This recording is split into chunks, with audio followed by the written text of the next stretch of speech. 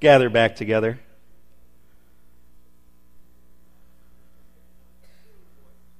I see that.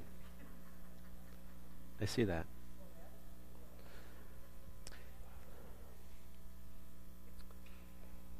Yes, the band has their CD. You can, I believe, get that for $10. You can talk to them when they get down there. Buy some for your family and friends. Use that as a way to connect them, to get them, connected with us in a way. I think that's a nice little addition to our time together. We're also going to transition the children. They know that. Miss Whitney is leading them now. Want to talk briefly, I won't go into great detail, we'll talk about it again, and I'll send something out via the internets. But we need to talk briefly about fundraising. We didn't have the engagement that we needed. I'm not going to go into why or thoughts about that. Don't think it's really important at this point. For the golf fundraiser, golf outing play day. So that was one of a couple fundraisers that we had talked about to kind of bridge this $15,000 gap that we have in our budget for the rest of the year in terms of cutting off the regular income, looking at that, projecting that, we're going to fall about $15,000 short. So we had planned some different fundraisers. We had done a couple of things. There's just not, and there never is, the kind of energy to do a fundraiser to pay the bills. There just never is. There's no passion for me or for any of you or for anybody to do something to pay bills. It's just true. We're going to do crop walk, and that's something that's going to help people. And we've raised money for Imagine No Malaria, and that's something that is transforming lives. And so I'm making an executive decision, and sometimes that doesn't work out real well, and so I don't do it very often. But we're done with fundraisers. We're done. If we do a fundraiser, it's going to be for mission, global mission, local mission, whatever. We're going to talk about some kind of missional projects next year, things we're going to do on site to better our community.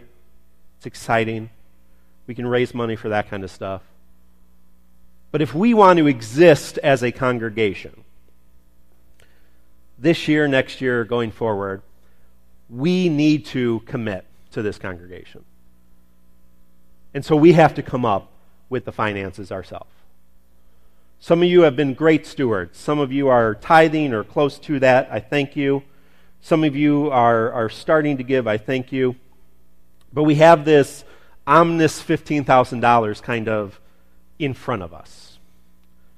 And so we just need to pay that down. We just need to figure it out. So that's what I'm asking you, and I'm going to email it out, and we're going to talk about it. Figure out maybe a one-time gift that you can make towards that $15,000. Jennifer and I have talked. She's not here right now to support me, but we have talked, and I hope she's okay, God willing. Oh, there she is.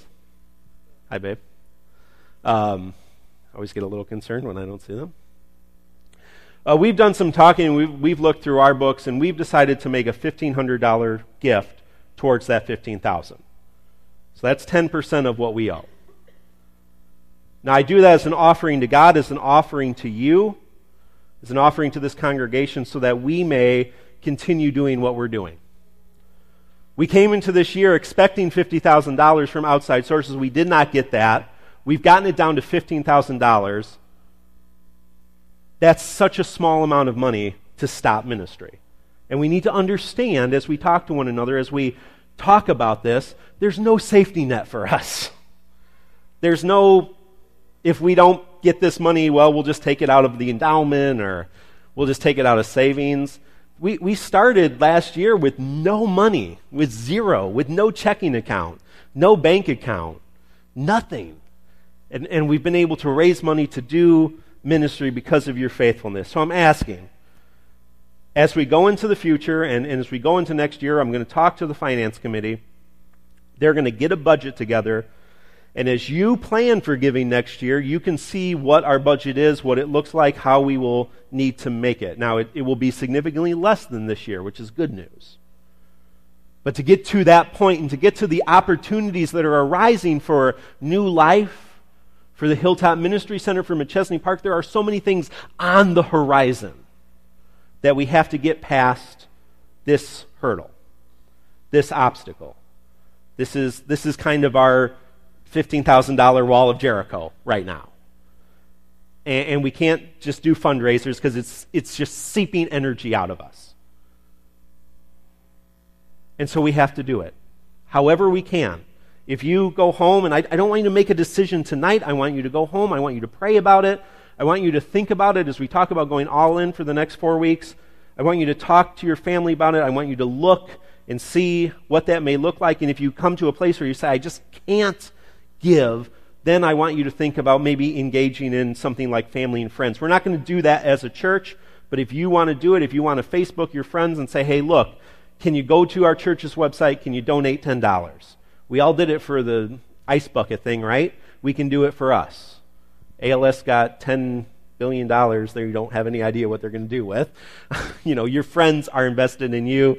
Your family's invested in you. You can engage that. But let's not make it about that. Let's make it about coming together and this one time just making it a reality. So I want you to think about that, pray about that. Let's not try to chase it. Let's realize that everything we have from a gift is a gift from God, and this congregation, I don't know about you, but for me has been a gift, and I'm willing to invest in it. $1,500 is about what I got, a little bit more than what I got, very truthfully. And I'm willing to invest in it so that we have a chance for tomorrow and the chance for the year after, because I see things, and maybe you can't see them, but I'm at a place where I can see things, and I see things on the horizon that are exciting. And I see that God has positioned us in this place, in this time, as exciting things are going to happen around us. It's taken a long time for this building to come to a point where it needs to be, and it's still going to take some time. But I believe it's happening. And I believe the kind of things that are happening are the kind of things that are going to be individually life-changing and community-changing. And I believe as I see us working with Sherland and I see us doing other mission, I see us not only changing a community, but changing how we do ministry together. So I think that's worth investing in. And I think $15,000 is a silly amount of money to stop that. So think about it, pray about it, wherever you are in your family. If you consider New Life, we don't have members, and I'm sorry, that's just life, I guess, until we get a little bit stronger and a little bit more on our own. But if you consider New Life your family, if you consider this your home, I want you to think about how you can invest maybe as a one-time gift for this $15,000, and then kind of going forward into next year, what that might look like, and we'll talk about that more. I don't want to dwell too much on it. I don't want to seem desperate in my ask, but I am convicted at this point that the fundraising has to stop. And that we have the resources here to pay for $15,000. So let's do that together. If you write a check over here in the next couple weeks, just make a memo, just write $15K. If you go online, you can pay through our website, and you can just write $15K on that so that we know that that money is going towards that $15,000 so that we can look then for the future and for everything else. So that being said, let's, did we collect our offering? We probably didn't, so I was talking. That's good, that's okay. Let's collect our offering, and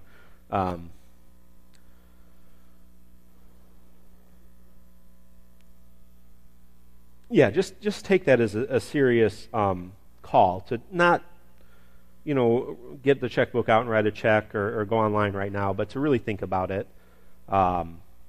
really plan, really see where you are, and how you can honor each other, how you can honor God, and how you can honor New Life.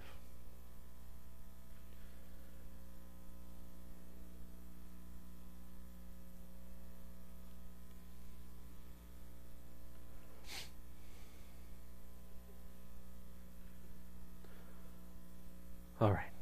Let's have a word of prayer.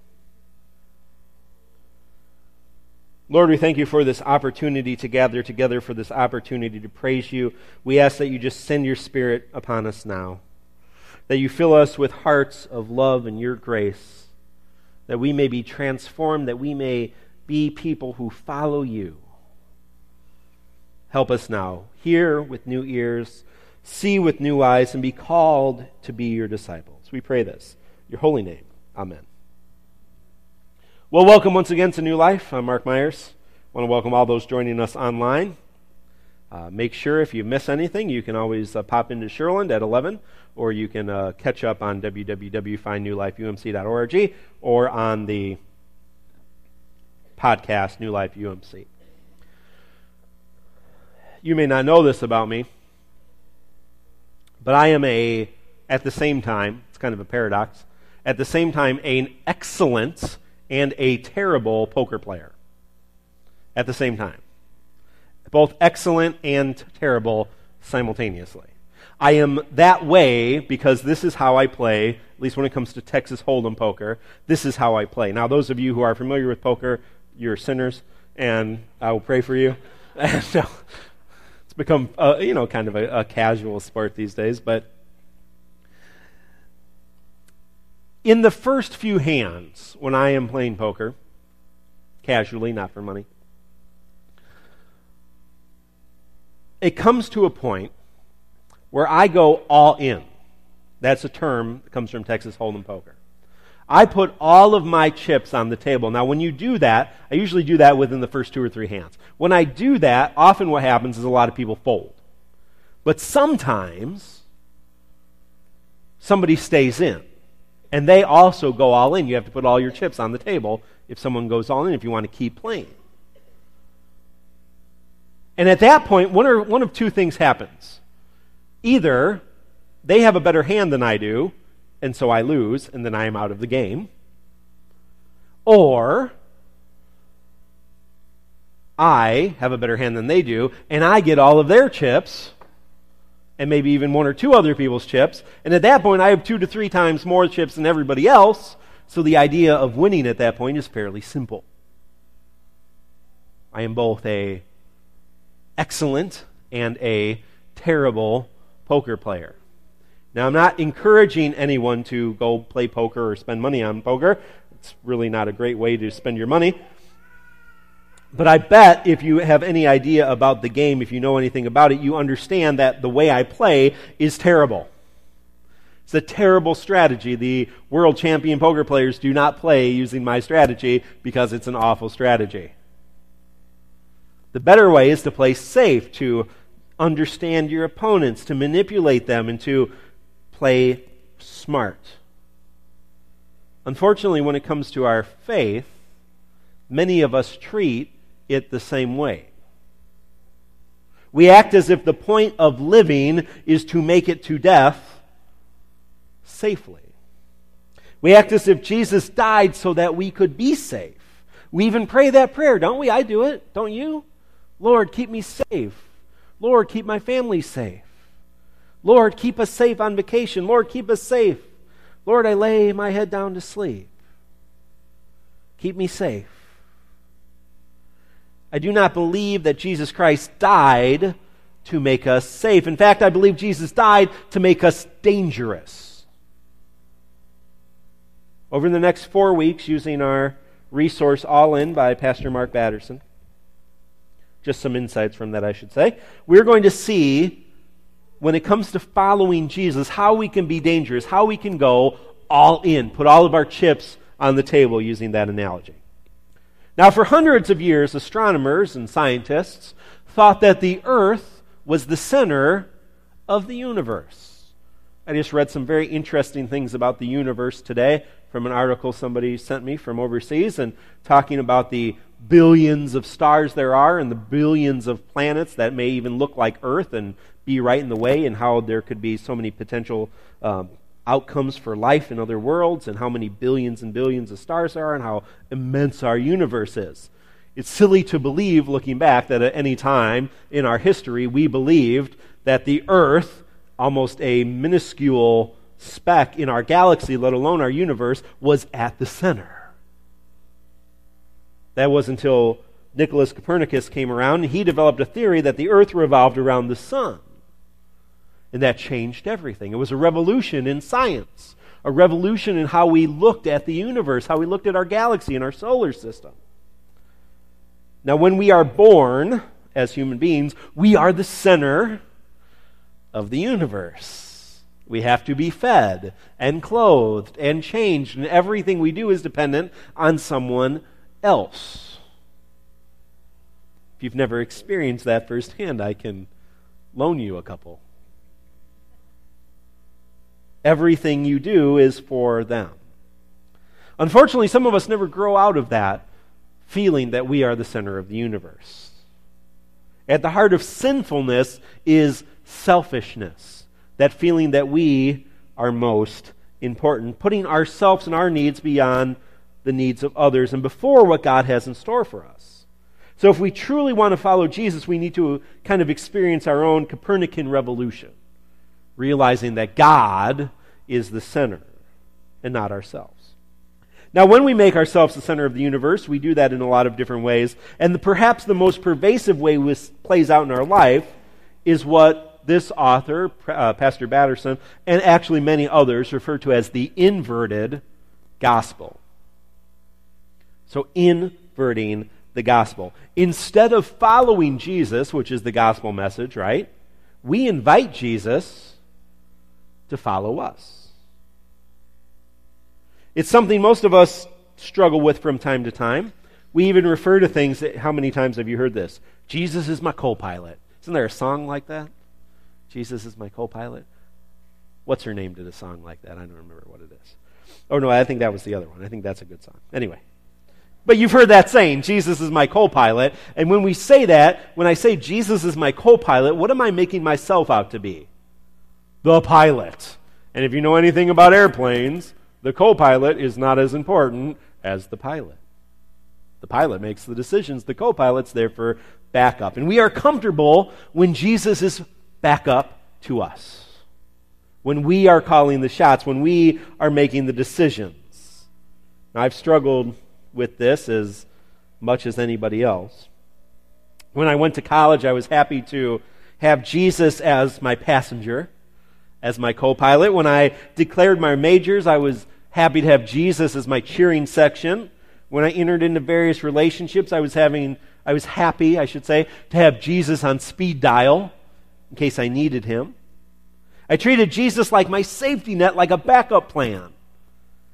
After a couple of years, I found myself not really knowing where my life was headed, not really knowing what I was going to do. I had a plan in my head, and I've talked about that, and it wasn't really working out the way I wanted to.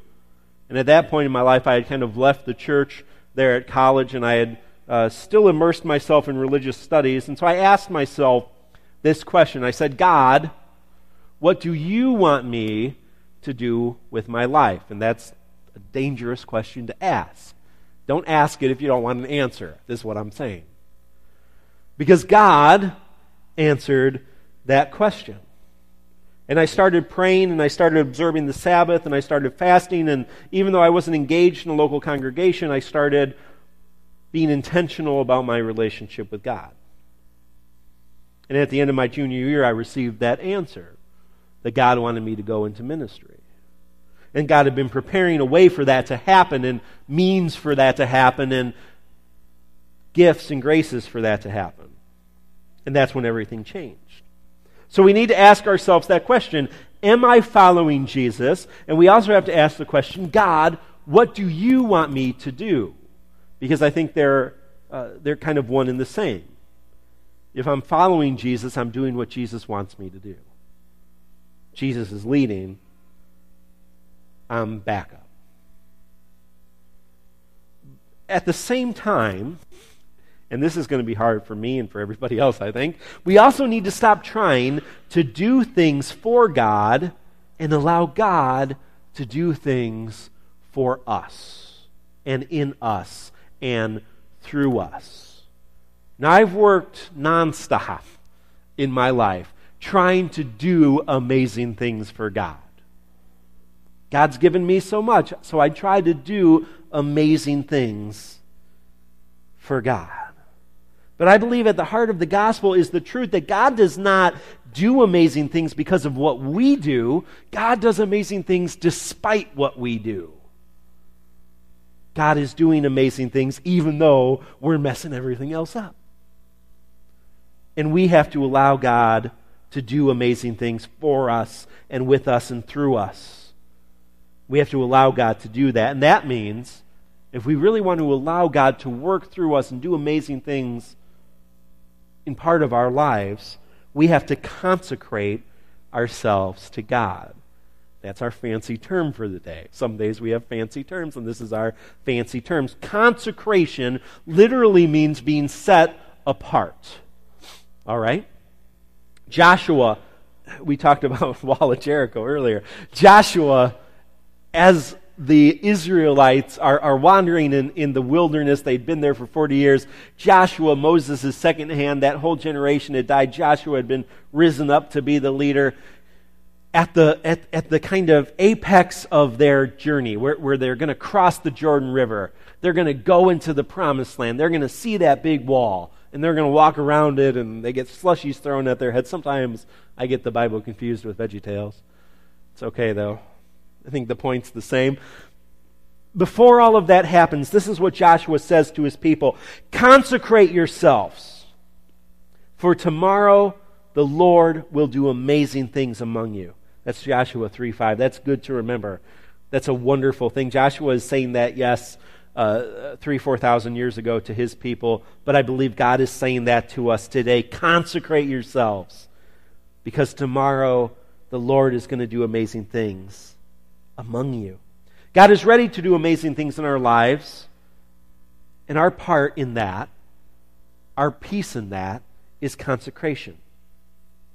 Now, it can be described as full devotion to God. We can think of it as understanding all of our time, our money, everything we own, our families, all of our gifts are from and for God. Everything we have is from and for God. Consecration isn't doing the work of the church. It's not worshiping in a certain way or praying a certain prayer. It has nothing to do with committees or mission projects or trips. It's not about even reading the Bible or knowing everything in the Bible. The author of this book, Pastor Batterson, describes it as this: going all in and all out for the all in all.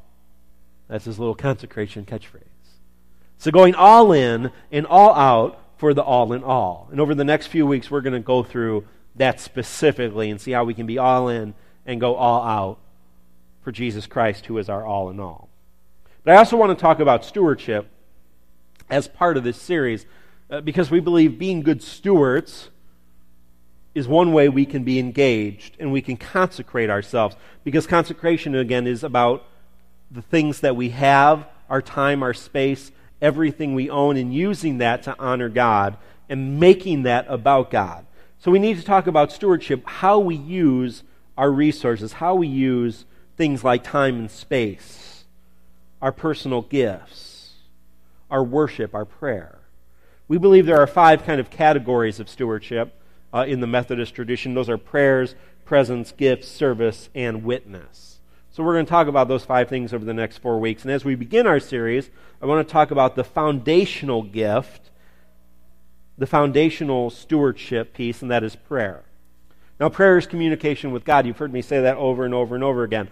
Prayer is how we stay connected to God. It's how we hear and how we speak to God.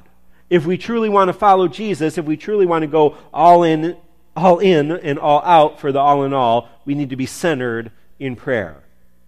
Now, prayer can be overwhelming if we think it's a certain thing we have to do or a certain way, or if we think there are certain times or certain places that are for prayer. All of that can be true, but the goal of a consecrated life, a life consecrated to God, is to be constantly in prayer, is to have a constant communication, a constant connection to God. Now think of it like this. We live in a connected world, right? Where most of the tools and technology we have to be connected, in particular, to the internet to work, right? The younger generation has moved from a mall culture where everyone went to a central location, the mall for a generation, to a hotspot culture. Now, we've been a little bit familiar with this because our friends at the Net kind of use this as part of their ministry. A hotspot is somewhere that you can access the internet wirelessly, if you did not know what it was. That's a hotspot. It's probably in the dictionary now. I just read that the Scrabble dictionary has like 5,000 new technical terms, so I'm guessing that's one of them, so that the kids can play Scrabble. So we tend to treat prayer in that way. We think that there are certain places, certain times where prayer is appropriate.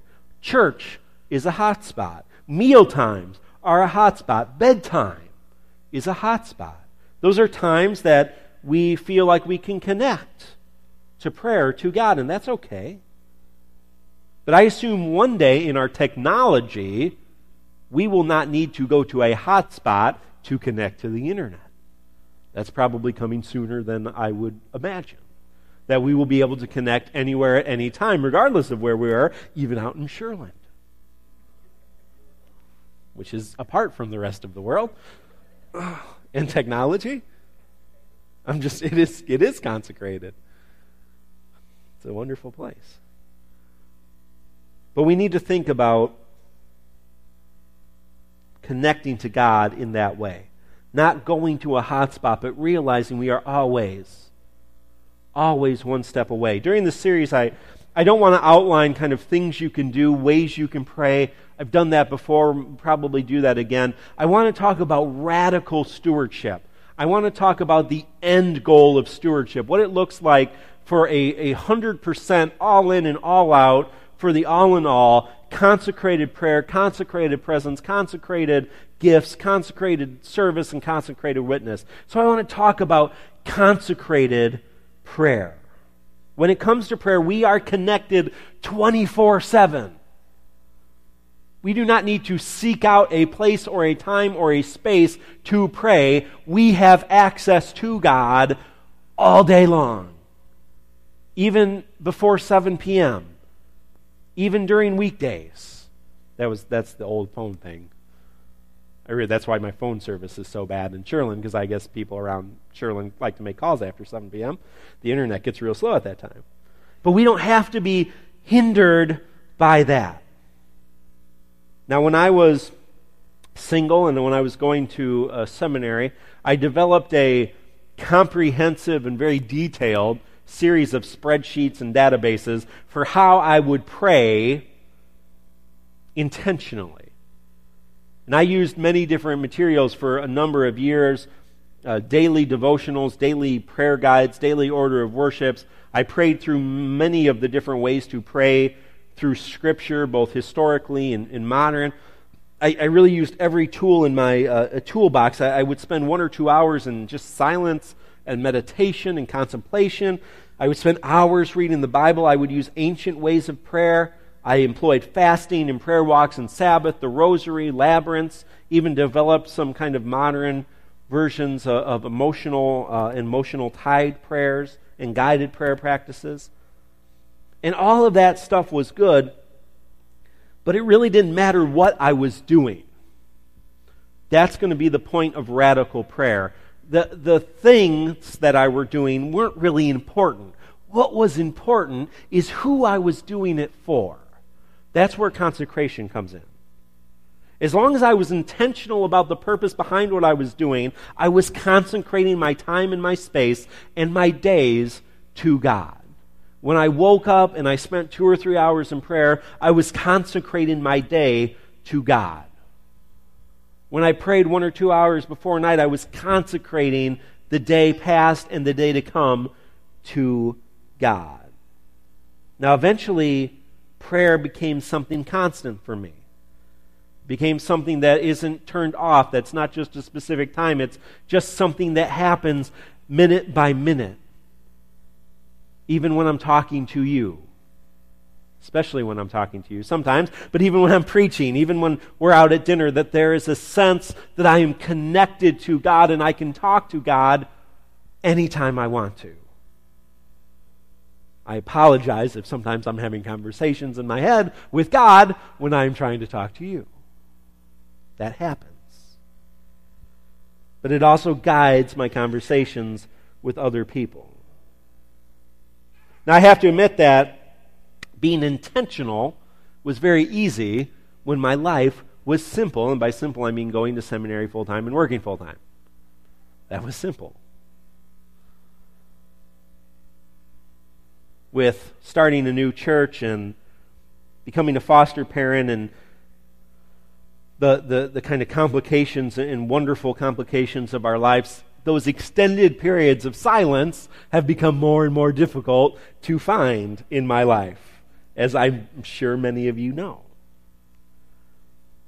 But it hasn't ended that conversation. It hasn't stopped that conversation. It could have, but as long as I remain intentional, the conversation continues. Having a radical prayer life is all about intention. Now, this summer was really rough for our family in a number of ways. Having to move again after just moving, taking on another congregation, adding Anthony to our family. It's been kind of stressful and it's been very crazy. Jennifer and I are often just exhausted at the end of the day. When it comes 9 or 10 o'clock, we just are done. And I confess that we have sometimes not been intentional about our prayer life. Jennifer and I even stopped praying together nightly for a time. Because by 9 or 10 o'clock, when all three, God help, all three of the kids are in bed by 9 or 10 o'clock. That doesn't always happen. But even on a day when that happens, we are just so exhausted that you just want to lay down and go to sleep because you know one of them's going to be up at 3 o'clock. So you want to try to get as much as you can in as little time. But it's in those times when life is craziest and when life is most confusing and most stressful that we have to be most intentional. So we've been praying together even when we don't feel like it, and we've been communicating to God even though we don't feel like it some days, and because we're exhausted, because we're tired, because we just want to shut everything else off. Truth be told, bedtime at our house is kind of like an episode of The Walking Dead. There's like 3 people that got that, right? It's partly zombie apocalypse and partly situation drama. But we have to be intentional about praying with our children. They're not going to learn if no one else does. In the midst of busyness, we still have to find time to be intentional about our communication. For all of us, that may mean turning off the television. That may mean turning off the radio. I listen to WGN because I'm old, I guess. I don't know where my life's gone in the last few years. I've started doing things that my father does, and I guess that's okay. And sometimes you just need to turn off the radio, unless the Cubs are playing. But that's not going to be the case next year. You just need to turn it off. Even if you're listening to Caleb. I love to listen to Caleb, and I love singing along, and I believe you can communicate to God through song, and we can experience that. But sometimes, it's just the songs that you've heard over and over again, it just becomes rote. And sometimes you just need to turn it off and just exist in silence. Even in those times where you're trying to drive down the road and it's raining and all that kind of stuff. Sometimes you just need to stop and talk. Sometimes you just need to stop and listen. Sometimes in the midst of conflict, you need to stop and pray. Sometimes it just means taking a walk, separating yourself, taking a break. It doesn't matter what you do. It doesn't matter the action that you take. It doesn't matter that you're praying the rosary 3 times a day, or that you've done your devotion, or you've read this much scripture. As long as you are intentional, you are consecrating yourself to God. As long as you're saying, Lord, I'm going to lose my mind, but I'm going to lock myself in the bathroom for 5 minutes. This is your time. It's intentional. What matters is who you're doing it for. Now, the 12 disciples who originally followed Jesus did not expect Jesus to follow them. They followed, and amazing things happened, despite their actions. Believe me, if you want any rule book for the kind of dumb things that you can do as a human being, just look at what the 12 disciples did. They screwed up just about every way that you could possibly. And in the end, they left everything behind, and they paid the ultimate price. Judas killed himself, of course, but the 10 other disciples and the one who replaced Judas all ended up being executed in some of the most horrible ways that you could think up as a human being to do to another human being. Only John the Beloved, only John the Gospel writer, lived to old age and died. And only because he survived his own execution. He had a vat of boiling oil poured over his head, and he survived it. So the governor said, "Enough with you," and exiled him instead of trying to execute him again. And so he lived to old age. The risks we take for following Jesus, or think we take, are nothing, really, compared to what the early Christians risked, compared to what the disciples risked. Jesus says in Luke chapter 9, verse 23 and 24, he says, "All who want to come after me must say no to themselves, take up their cross, and follow." All who want to come after me must say no to themselves, take up their cross, and follow. The early disciples took that literally. I think the least we can do is take it figuratively. If you are ready to follow Christ, to be consecrated for the amazing things God can do in and for and through you, you must die to yourself and live for God. As we go into this series, I believe everyone here is one decision away from a completely different life. Amen.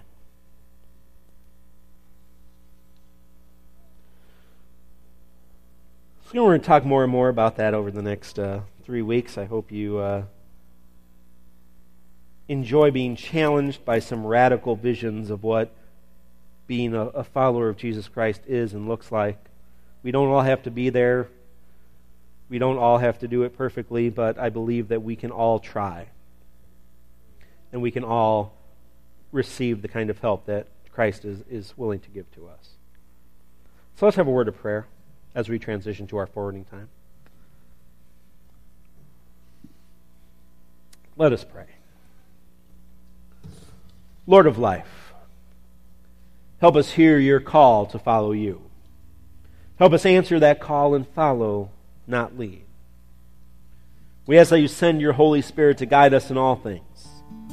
Allow us to go all in and all out as disciples. Unite us. Unite our hearts. Make us one in all things we do. Truly set us apart. We consecrate ourselves for your work.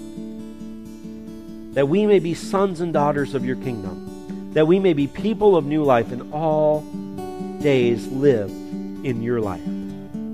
We pray to be dangerous in discipleship, to be radical in love, to be transforming in service, to be connected in prayer, to be one in your presence, and to be humble in giving. We ask that you make us bold in our witness. We pray all these things in the name of Jesus Christ, our all in all. Amen.